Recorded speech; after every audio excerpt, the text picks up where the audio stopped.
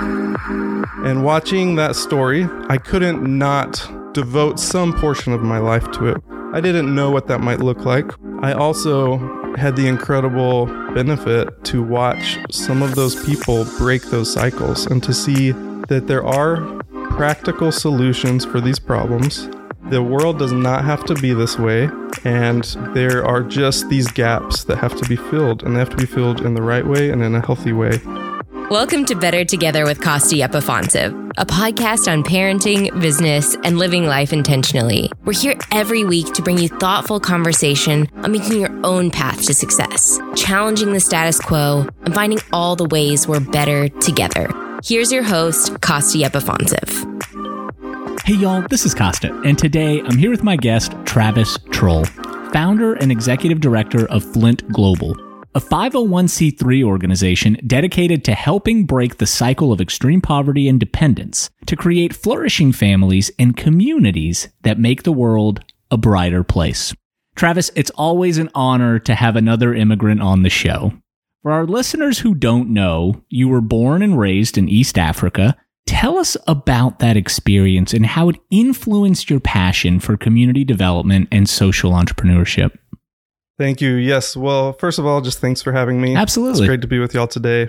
I was born in Kenya in East Africa, and I think I moved to the U.S. the same year you did, in 1994. Yep. Definitely that is one of the most formative parts of my life. Mm-hmm.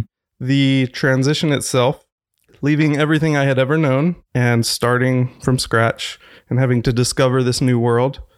But even more so, the life and learnings of what happened before I moved here. Having grown up in a place that's so different from where we are now, and bringing those learnings to apply to the rest of my life is just truly formative.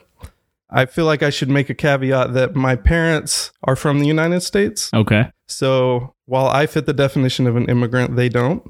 And so I want to acknowledge that out of respect for the incredible hard work of so many people who had so many more obstacles than me, that I had great privilege, that my parents were culturally fluent. They had degrees from the U.S., so my pathway was a lot easier. Why did they decide to move to Kenya from the U.S.? And also, where in the U.S. are they from?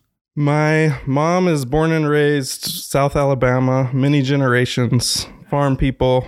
My dad grew up all over, Morocco, France, California. He was an Air Force kid. Okay. So he was never somewhere longer than maybe a year at a time.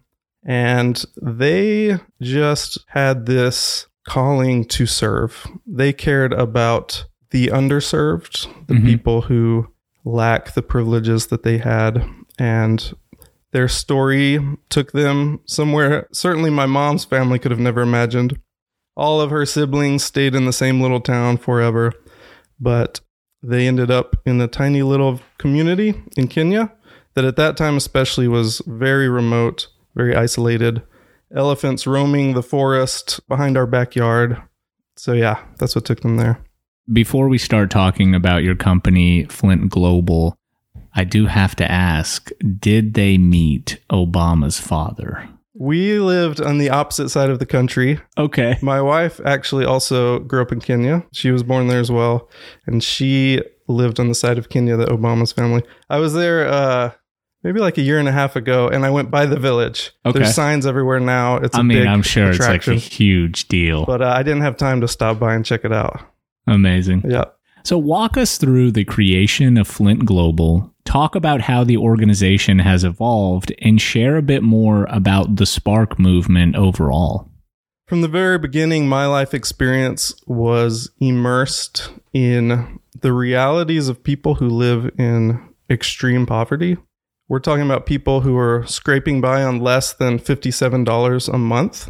These are the most financially impoverished people on the entire planet. Oh my gosh. Where you're in that cycle where you can be working so hard day after day, trying everything you can think of, and you'll start to make a little progress, and then a kid gets sick, something unexpected happens, it's a volatile place to live, and you get knocked back down and you're back where you started. And that goes over and over and over again because you happen to be born in a particular place where for historical reasons you haven't had access to certain skills, certain connections, certain resources. And for me, it wasn't conceptual. These were my closest friends, my Kenyan friends who I was roaming the fields with. And watching that story, I couldn't not devote some portion of my life to it. I didn't know what that might look like. I also had the incredible benefit to watch some of those people break those cycles and to see that there are practical solutions for these problems. The world does not have to be this way. And there are just these gaps that have to be filled, and they have to be filled in the right way and in a healthy way. I watched nonprofits. I watched great organizations with great intentions waste a lot of resources. And I watched them oftentimes, sadly, do a lot of harm in the name of doing good. And that is not okay with me. That has never been okay with me. So I've always had this drive to somehow play a role in that. And my life has had many twists and turns. After college, moved to Tanzania for 5 years. During that time period, some of my close friends lost children to dehydration because they couldn't afford a $20 IV at a local clinic. Terrible. Simply having cash in their pockets would have solved these problems, but they didn't have them. And I could give cash, but then what about next month? What about next month? Mm-hmm. And a lot of the solutions that a lot of money is being pumped into provide that temporary relief, and we need that. We need to provide emergency relief to people when they need it. But in tandem with that, we need real, lasting, long-term solutions that partner with people to walk alongside them as they build their own ability to provide for themselves year after year and create generational transformation. So I stumbled out of sheer desperation, looking at my neighbors and saying, what can I do? Just saying, let's start a business together. If we can build a business that's healthy and sustainable and profitable, then you'll not just have income to pay the school fees or the medical bills today, but you'll have it next month and the next month. And so I found myself in Tanzania, having no prior background in business, knowing nothing about it, and certainly having never imagined I would be interested. And what years were these? This was 2010 to 2015. Okay. And we started building businesses. And for the first time in my time there, it was a solution that was working. And in retrospect, it's what worked for my friends in Kenya who grew up in the toughest situations and now are building their own houses and they own a vehicle. Then I unexpectedly ended up back in the US. All of a sudden, I had no job experience that looked good on a resume. Just this weird, like he went to Tanzania for 5 years. I was starting from scratch with nothing. The way it had happened when we had to leave, we kind of lost everything. And so it's like, well, I guess I'll try it myself. I'm going to try to build businesses. So I did a number of things, learned a ton. I got to work with incredible people who taught me so much. The learning curve in my life since 2015 has just been hard to process, really. And then that's what brought me to Cookeville for a business opportunity. I was consulting for a nonprofit in Nashville that was looking for someone who understood business and business thinking, but also how to get things done on the ground in some of the toughest places on earth, like some of the countries where I had worked a lot in Africa. And then I started working for them full time because I just could tell I want to help other people build businesses. I want to help that be a sustainable solution to poverty. Through that process, eventually the door opened to launch Flint Global. So we registered at the end of 2019, kind of more formally launched March 2020.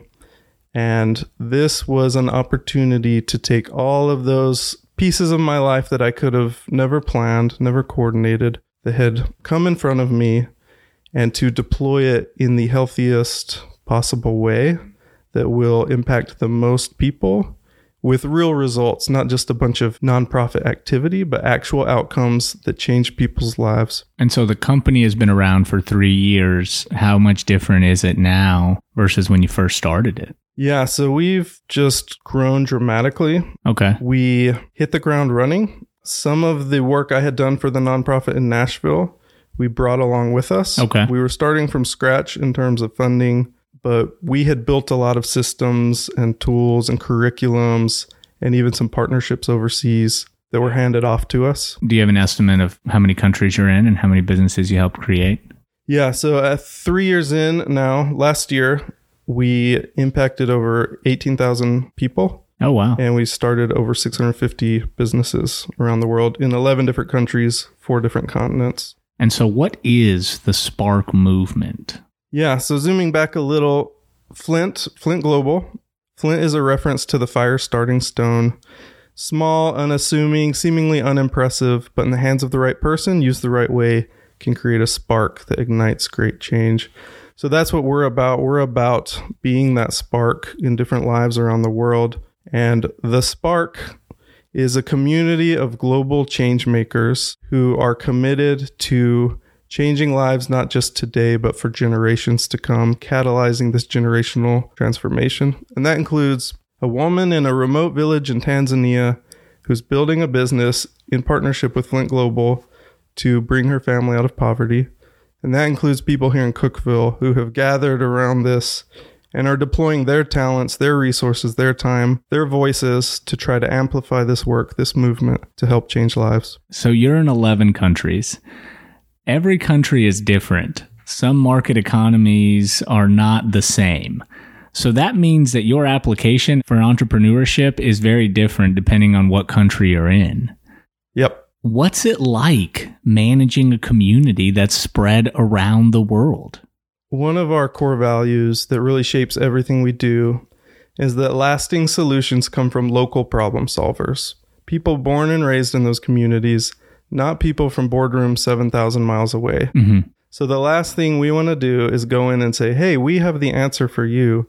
We know what you need, because we don't. That's why there has been so much waste in the international nonprofit world.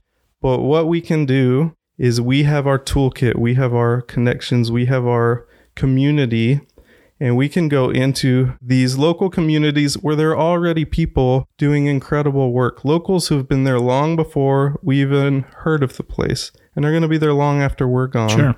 And we can come alongside them and amplify the work they're already doing. We have a very specific way of doing that, because what we have seen everywhere we work in the world is that there are core fundamentals that, if they're not addressed, they dramatically affect the likelihood that a business will work, that someone will be able to increase their household income. And that's one of the fun parts of this work is I get to see so many types of businesses in so many environments. And I get to see what's consistent everywhere. And I get to see just how dramatically each business is affected by those contextual issues. But like the businesses that you would create in the United States is much different than the business that you would create in Kenya. So what type of businesses are you helping these individuals start? Most of the people in the world living in extreme poverty are farmers. Mm-hmm. The vast majority of the businesses that are being incubated through our system are farms or farming adjacent. It could be poultry, it could be a supplier, it could be transporting farm goods, but most of them are that. But we have mobile money businesses, we have fire extinguisher businesses. There's an incredible diversity. But our process is to train people on the fundamentals related to practical business skills, personal finance, mindset around life and business, and connecting to markets, improving supply chains, and even bringing in actual connections that will help remove a lot of the friction that is in place in these resource scarce environments. And then walk alongside them as they build business plans, as they discover those local nuances that we could never understand. And then they build a business. How do they access financing? Is there a system for saving money if they don't have access to banking? Most don't. Right. Addressing the whole ecosystem that surrounds someone on the ground in a remote community who's going to increase their household income. And all 11 countries, are they all African countries? No, so we're in Colombia, Okay. Guatemala, Honduras, Haiti. What's it like working India. in Haiti? Oh my gosh. That's got to be very tough. Yeah, especially right now. Basically halfway through last year, we had to put most of the work on pause, and Right. it's for the security and safety of, there's just so much volatility that escalated over the course of last year. Yeah. And that is a reality of these places that affects the way in which we do our work. If you don't acknowledge the volatility, then you're not being realistic. And it's not just market volatility. It's the actual social volatility. Like they could have a new government, and I think a lot of people don't appreciate the fact that, when you live in the United States, you can build a business and you just have to worry about the economic volatility of things. You don't have to worry about the social things. Exactly.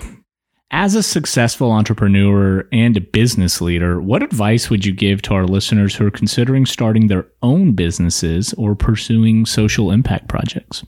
I have a few thoughts. My first thought would be that the word successful is a fickle word.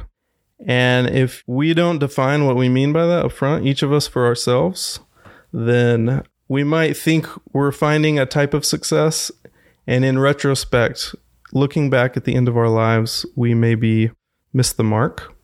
And so my first thing would be, what is the success that we want? What does it mean to live the good life? I think there are a lot of quote unquote very successful people who look back, wish they had made different decisions, because it's all trade-offs. You can't do everything. You can't have it all. And so what's the most important? And for me, that's the people in my life, and prioritizing that. Just to clarify, you put people in front of money, essentially. I guess so, yeah. Nice. That's great. Yeah, but also in terms of my time commitments, like I could just drive and build a bigger and bigger organization and try to leave a legacy in that way. But at the end of the day, what do my kids remember about me? Right. Was I present? Was I there? What about the people I interacted with each day as I walked through my day? Those are the things I don't want to miss, and that it's very hard not to miss in the chaos of trying to do important things, even if you're doing good things.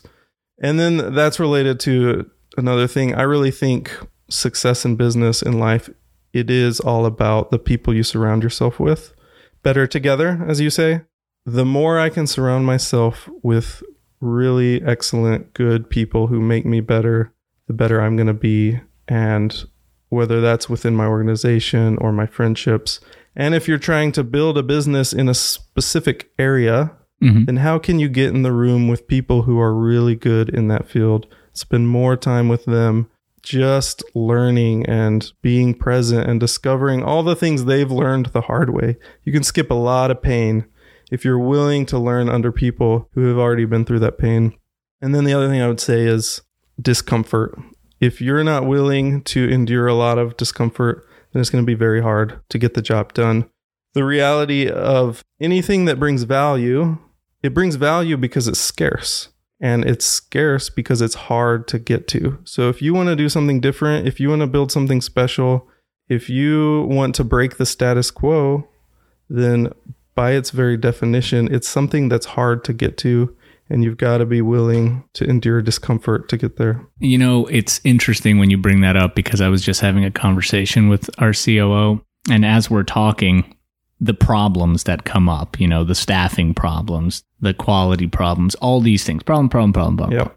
But a lot of times people, they shy away from tackling those problems head on or just providing a solution for it, because they think that it's just the way that business is. Well, it's just part of the industry, it's just the way things operate. But the people that are excellent, the companies that grow to multi-million, hundreds of millions, billions of dollars, are the companies that tackle those problems head on and they solve them. And they ignite and invigorate their employees to be willing to solve those problems. Because here's the crazy part.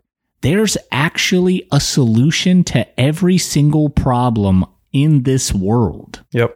It's just whether or not you're willing to solve it. A lot of them have been solved, but there are still big issues. And like you said, a lot of them being in Africa as well, with people not being able to earn a living. I mean, $57 a month that's terrible. It's crazy.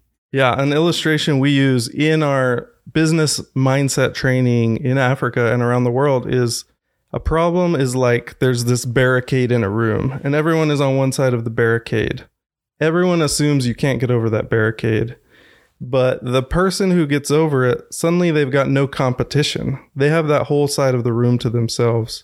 So if you're willing to face that problem, to climb over it, it's not going to be easy. It's not the easy path. But if you climb over it, suddenly you're on the other side. You've eliminated competition. And then you can win. Right. And a lot of the problem that we see globally that I think is true here in Cookeville is people don't believe they can climb over that barricade. So step one, there's a lot of practical skills. How do you climb? Where do you put your hands? There's practical skills in business. But phase one is, can we believe in our own ability to solve hard problems? And how much time are you willing to commit to solving them? You 100%. Know, at the end of the day, especially since the pandemic, people are very much concerned with them. Yep. And their families and things that are happening in their life. Yeah. Right. And they're not going to solve those big, difficult, whether you're going to help them or not, it doesn't matter. They're not going to solve those problems because they don't find value in it. You know, it's not like there's an incentive that's going to create more time for them. There may be a monetary incentive, but not everybody nowadays is motivated by money. Yeah. And that could be good. If what that means for you is I would trade making more money for more time with my family. Yeah. Then that's great. Maybe that's how it should be. But in other cases, it's fear-based. Right. The world seems so crazy right now. It seems so scary that we build these walls around us and we want to protect our little kingdoms. But there's actually something better on the other side if we're willing to have courage and we're willing to care about others and not just protecting ourselves. What's fascinating as I'm reading about your business and getting ready for this podcast, you live in the United States. Yeah. The people that you come into contact with in Africa, I mean, they would kill to live in the United States. Yeah. But their thirst for entrepreneurship is probably, I mean, it doesn't need any fanning. Yeah. It just needs a little bit of education to get over that wall, right? Right. Most of the people we work with are entrepreneurs by necessity. Yes. There is no job market. The degree to which I hustle and create opportunity for myself is the degree to which I provide for my family and move forward in life. So that's all there is. And there's no complacency. There's no lackadaisicalness like we have here. Right. Yeah. Maybe that's why immigrants get that strange tag about being able to start big companies and accomplish big things because they're used to it being a part of their lives, a necessity in their life. Exactly. Yeah. When I look through Flint's social media and website, so much of the content is seemingly geared around empowerment and education rather than throwing resources at a problem and just walking away. Do you think this is what sets Flint Global apart from other similar movements? Yeah, I think it's all based in some of those core values I've mentioned, like we're not the heroes from the outside. Lasting solutions come from local problem solvers. Collaboration and partnership is a way that all people in the world can work together to make the world a better place. You'll see that represented in our social media because it's a core belief of ours, but also the belief that outcomes matter, not just we're going to do a bunch of programs, but we actually care about the end result. And we don't just care about it for today, we care about it for next year and 5 years down the road. Building solutions that actually last and create generational transformation in families is all built into what you're talking about, that this is about amplifying what's already present in communities so they can break through some of those historical gaps that have been present and take off way beyond what we could imagine. Why aren't other companies doing this? Why aren't they taking this problem and putting a performance-based solution to it? There are many that are trying. Okay. But when you talk about something like poverty, it's incredibly complex. It's multifaceted, hard to get your mind and arms around it. What is this thing? What does it mean to solve it? And I think in that process, the global aid industry has grown and become very bureaucratic and lost sight of some simple, practical approaches that use more of a business mindset where we have KPIs and we're thinking about the process and the outcomes. The other component is most nonprofits are started by people with huge, great hearts, but they don't necessarily have a lot of experience on systems or organizational development or understanding metrics. Building value. And then there's a trade-off for those that do, that grow into these giant behemoth organizations that you see out there, they understand that, but they often end up trading wanting to scale kind of infinitely, and they lose the ability to adapt contextually like you're talking about. It has to look different in every place.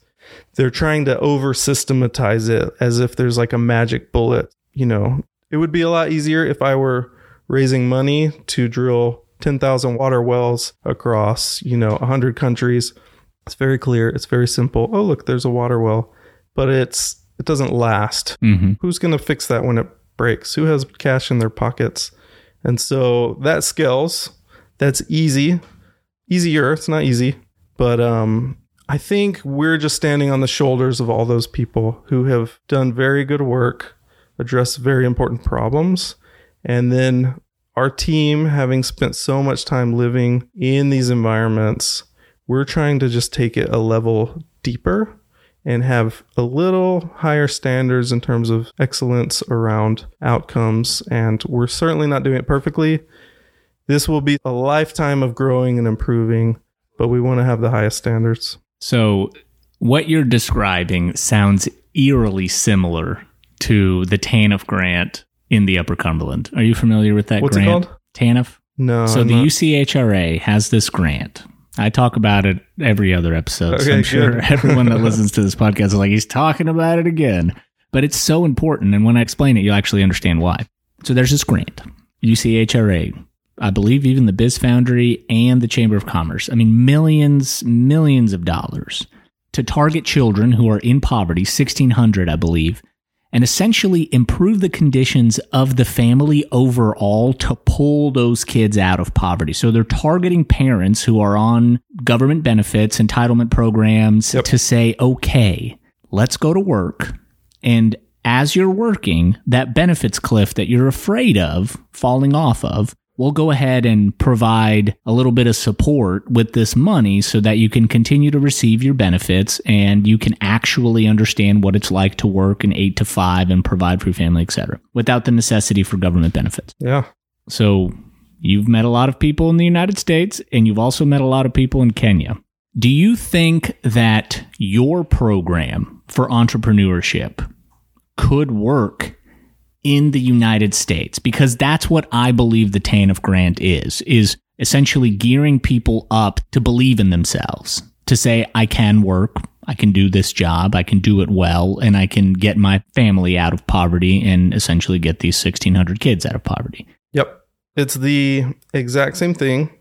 In Kenya, in East Africa, there's no benefits cliff.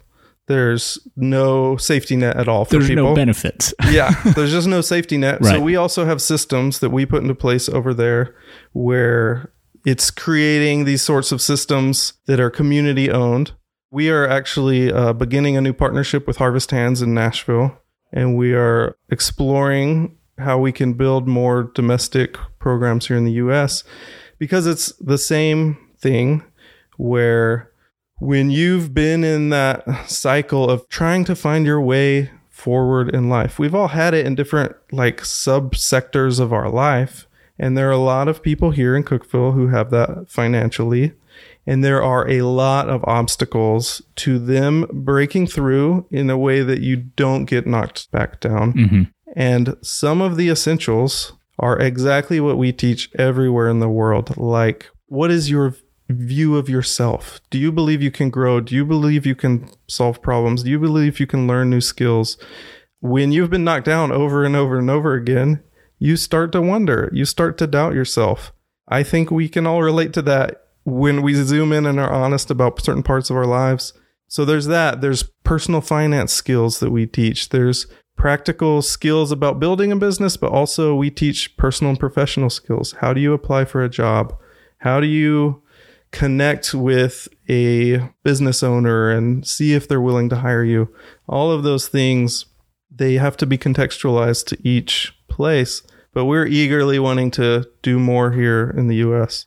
I can see how that might be a barrier in Kenya, right? I mean, which part? Well, the barrier in terms of like people needing financial literacy training, people needing to understand how to, obtain a job, keep a job, what to wear to work, etc.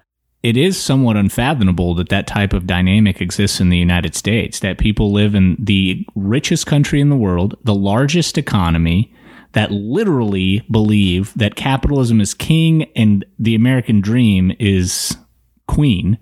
How is that possible? How do you reconcile that?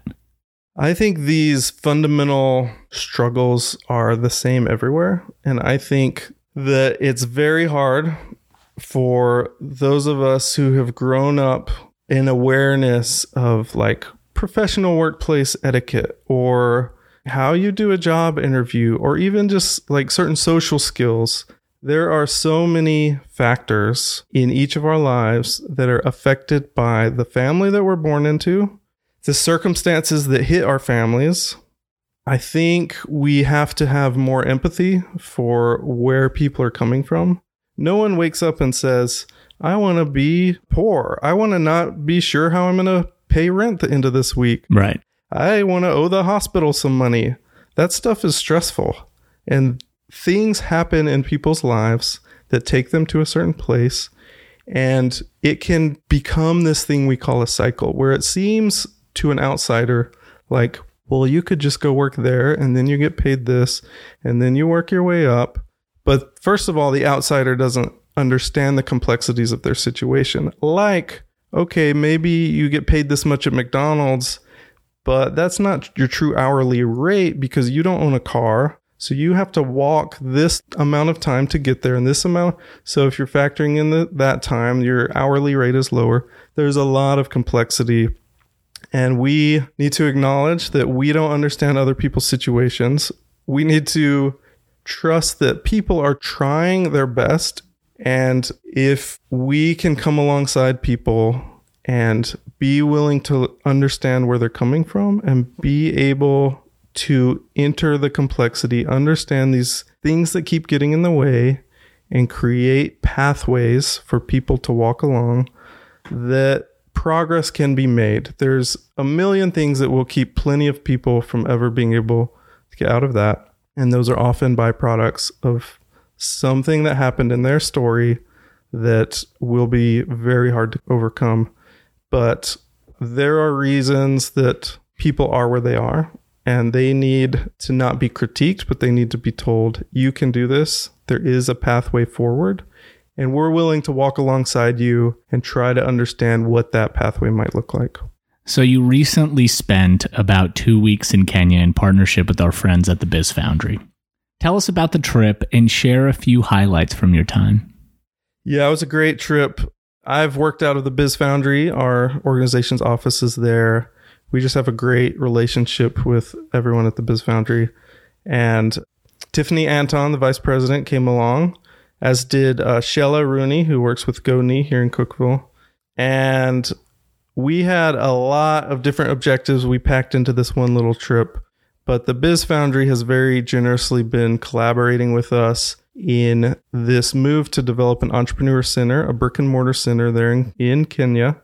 Oh, wow. That will act as a hub for all of our work across East Africa, and will also provide business incubation for larger businesses that will create more employment in Kenya. And it will also be a revenue generator where that revenue can be used to fund these programs for people who cannot afford access to a center like that. So Tiffany came along. We had a lot of strategic conversations about what this entrepreneur center is going to look like. We met with incredible community leaders who are going to be instrumental in that process. It was good for Tiffany to get to meet them, to understand the key players. And we saw elephants in the wild and just the beauty of Kenya. It's a really beautiful place. If anyone ever wants to travel with us, we love taking guests. Tiffany also interviewed a bunch of women entrepreneurs as a part of Powered by Her.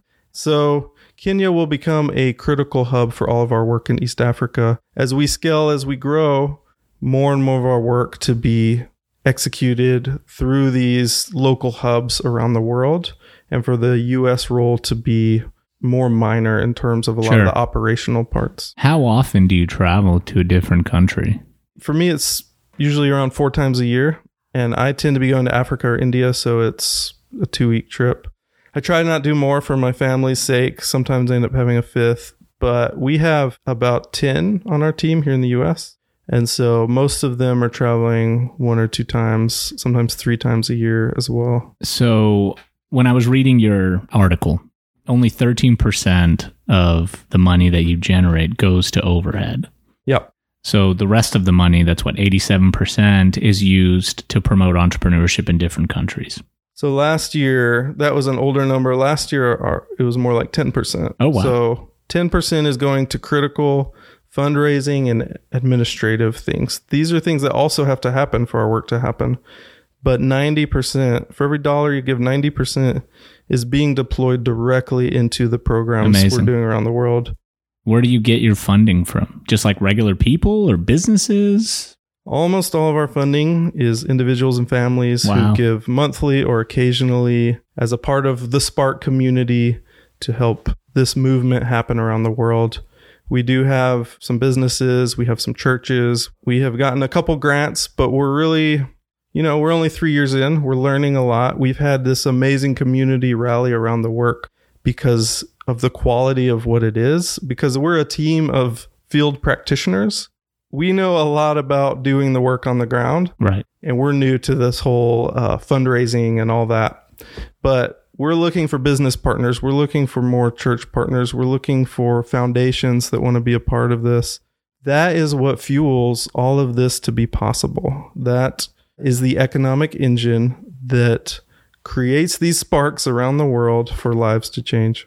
One thing, not to take anything away from obviously Kenya or South America, Central America, but India, man. Yeah. Right? Like that's an economic engine right there, a global powerhouse. They say that India's population will be the largest in 4 years, if I'm not mistaken. So it'll overtake China. It's wild. What a lot of people don't understand about India, it's a duality. So there are 2 specific economic sectors in India, or economic levels in India. So the majority of people are farmers, right? Yep. And then there's this IT sector that have the higher earners. And then there's, obviously people that are very wealthy. But primarily it's this duality of an economy. And so exactly, you want to create all these different sectors so that everyone has a way to use their skills to move up the ladder, right? Yeah. One of our lead partners in India, when I went to visit for the first time, she said, India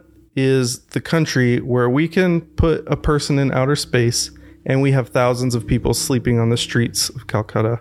And so those extremes are so extreme, right. And it has this huge economic growth.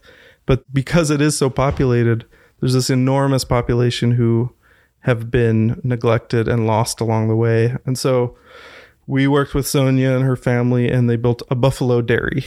They're building this herd of buffalo dairies, and this creates employment for people managing the buffalo, for farmers who are growing the grass to feed the buffaloes. What's buffalo milk taste like? I only had it in tea, and it just tasted like great chai. It was all good as far as I could tell. I like that. So locally in the Upper Cumberland, how can we support Flint Global, and what resources do you need as a company to continue growing? It really is about the community that gathers around the belief that the poorest people on the planet can be equipped to solve their own problems, to build their own pathways out of poverty, and people who realize that we're all in this together. We're one big family on this planet, and who are willing to rally around this work. And so we need volunteers, we need advocates, we need donors, we need people willing to commit time or skills or expertise. Do you want to look over a business plan of a buffalo dairy in India? Do you want to travel with us to see it in person and understand the nuances and ask the hard questions about what does this have to do with my community in Cookeville? Or how can we be a part of a solution here while we're also solving problems in our hometown? The more people who can rally around that, the more we can all do more together.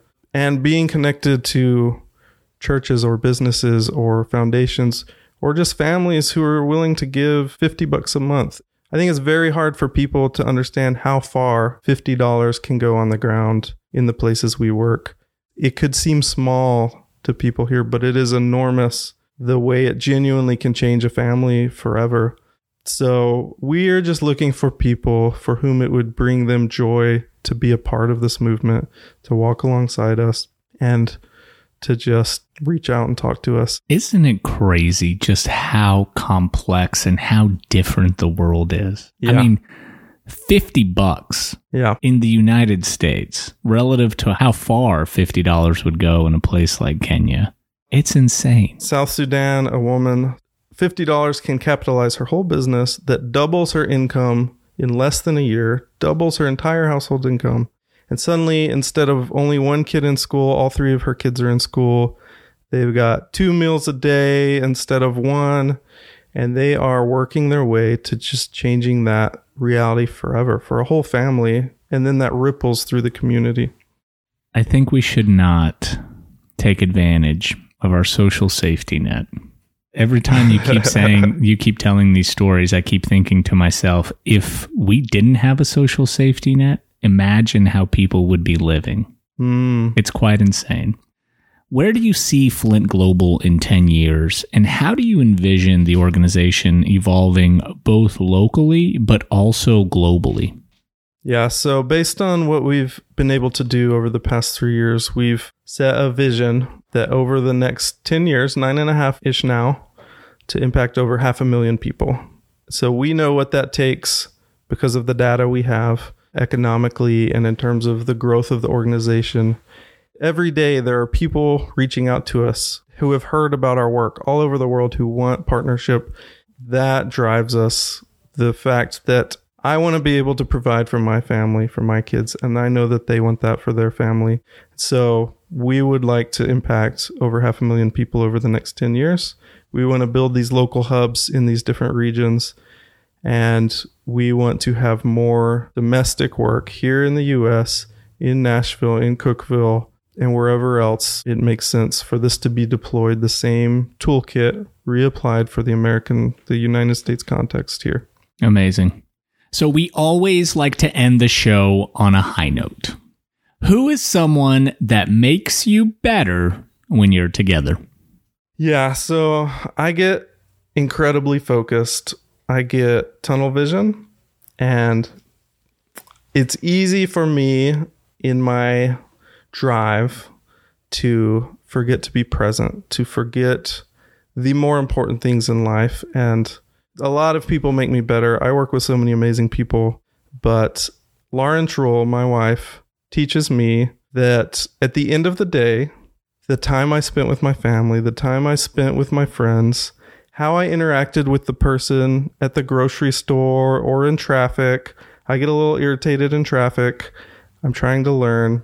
She's teaching me that when I look back at the end, the things that will have truly made an impact in my life are the moments I spent with the people who I was with on any given moment. So that's what I'm trying to learn. And she teaches me just by sheer example, because she is so present. She cares about people. It's all about people first. It's about caring about others and not serving yourself. And I think if we would all just do that, I wouldn't even need to do this organization. None of this work would be needed if we could all be more driven by that desire to be present to what's around us, to serve the people we come in contact with, and to treat people well. Thank you for joining us on this episode of Better Together with Costa Yepafonsev. If you've enjoyed listening and you want to hear more, make sure you subscribe on Apple Podcasts, Spotify, or wherever you find your podcasts. Leave us a review, or better yet, share this episode with a friend. Better Together with Costa Yepafonsev is a Costa Yepafonsev production. Today's episode was written and produced by Morgan Franklin. Post-production, mixing, and editing by Mike Franklin. Want to know more about Costa? Visit us at CostaYepafonsev.com. We're better together.